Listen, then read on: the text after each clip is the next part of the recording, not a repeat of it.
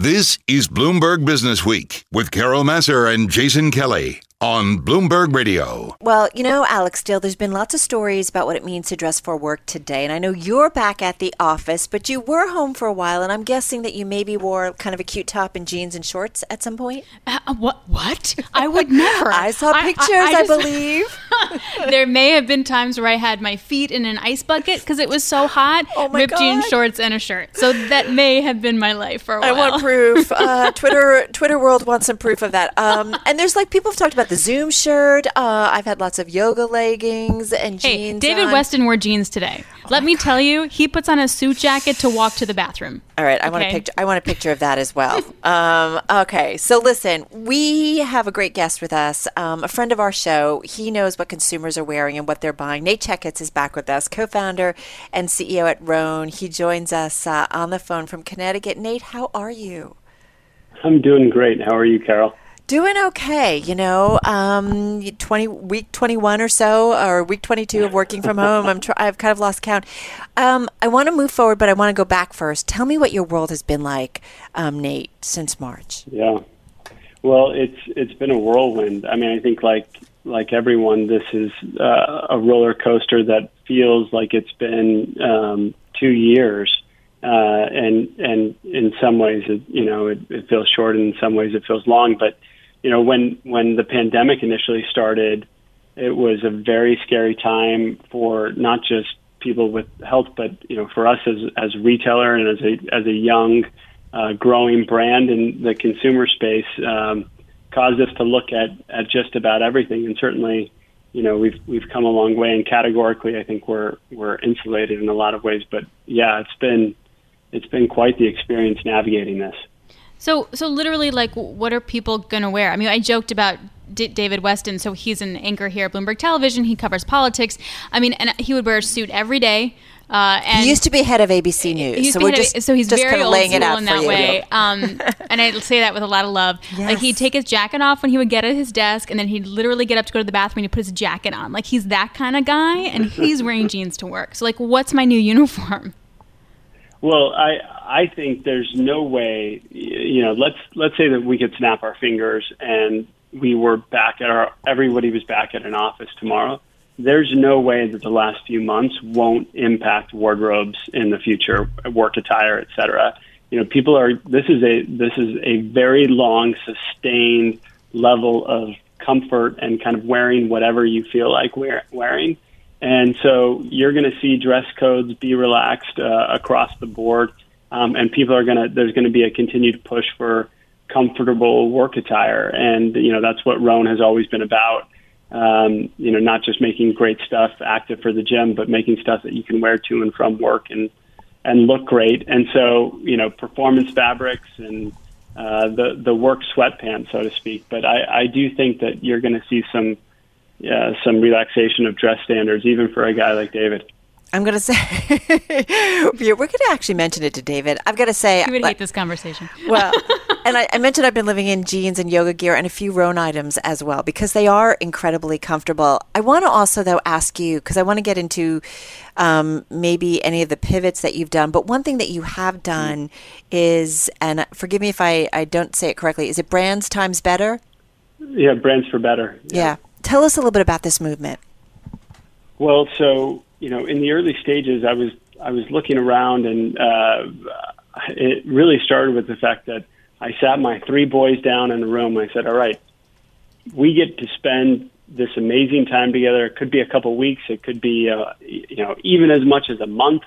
And, of course, I was dead wrong on my long-term estimates. But is there something that you guys I want you to pick a skill that you want to learn, and we're going to go and learn it together. And ultimately, we landed on skateboarding. I had never really learned how to skateboard. They wanted to learn how to skateboard. And so I went and I looked, and I tried to find, a skateboard brand that was part of this kind of new digitally native movement. I did not want to go to Amazon and just buy something, because you had heard that all of online transactions were shifting towards Amazon, Walmart, and these big players of what I call lowest common denominator shopping platforms. And this new digital main street that had been built up because regular Main Street and retail Main Street had really been killed off. But the digital Main Street that had evolved with these amazing brands were being challenged in a very real way. And so I wanted to go and find a skateboard brand. And I searched for like 30, 45 minutes online, and I couldn't find one. And but what I did see in that process of looking at all of my peers in this digital Main Street is everybody across the board was doing what they could to contribute positively to fight this pandemic, whether it was encouraging employees and their team and their retail teams to be safe. Some were shifting their supply chains to make masks. Many were giving 1% of their sales to nonprofits, even as their sales were declining. And I thought, it would be great to stand in solidarity with a lot of these brands. And so I just started reaching out to friends in the space, and we accumulated over 150 brands, digitally native brands, and everybody agreed to donate 2+% of their sales or 10+% of their proceeds to a nonprofit fighting the pandemic. And over the course of 2 months, we raised, $3.5 million. That's great. To fight and to contribute to PPE, and it also gave consumers a choice because we said we're brands that stand for treating our employees better, stand for treating our supply chains well, and we will always try and do what's right first, above and beyond simply trying to turn a profit. And it was a great initiative, and we had a great experience in building it. Well, I'm interested that you said that because I wonder also how much are you thinking differently about all of that now? Like you had the relief effort, you have over 140 brands who all helped raise that money. But as a company, are you also rethinking how you do stuff, either sustainably or how you deal with workers or any kind of work-life balance that exists in any part of the world? Like, did COVID make you rethink any of those things? I think it's made us at the very least examine everything.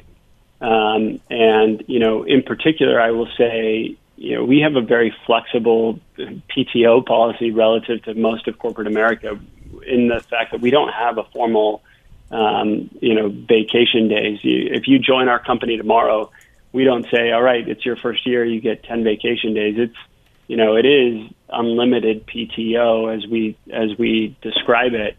And it's actually worked very well for us. But, part of the challenge that has come with that, and especially in this consistently connected environment, people are not taking enough time off where they're just, eliminating screens and walking away. And so we've had times where we are forcing screen breaks. Yeah. There's certainly been ways where we're thinking about what does collaboration look like when we come back? Is it a 5-day work week in the office? And there's, again, forever is a very long time. So when I hear people say that we're never ever going back to an office, well, forever is a very long time. But I do think the workplace will be changed for a considerably long time in the coming years. I did want to ask you that, Nate, because it's interesting. We had a CEO on last week who's a diehard New Yorker, lived there, worked there, offices, has created, like you, has a great heart and, giving back to the community, and basically said, we're done with New York, and we've been working so well, and he's got a company that can work really well virtually and so on and so forth, but he said, we're done with New York. But you don't, and I think you make a really good point. I think right now it's easy for us all to say we're done, but long, forever is a long time. Yeah, I mean, look, going back and looking at the 1918 Spanish flu and the Roaring '20s that followed it, it's certainly easy to think that this is going to be a forever impact, but there is an impact, and we have to acknowledge that. I will never be done with New York. We love the city, and I think it's going to take. I think New York's going to come back better and stronger. And but when it comes to being in the office, at least as far as I can see, for the next 2 years, we will not have 5-day-a-week office days. I can envision a scenario where it goes down even to office days a week, and the rest because our team is so effective at home. We unfortunately had to end our interview there as we had to get to the White House for a briefing. Still, it was really great to catch up with Rhone CEO and co-founder Nate Checketts joining us from Connecticut.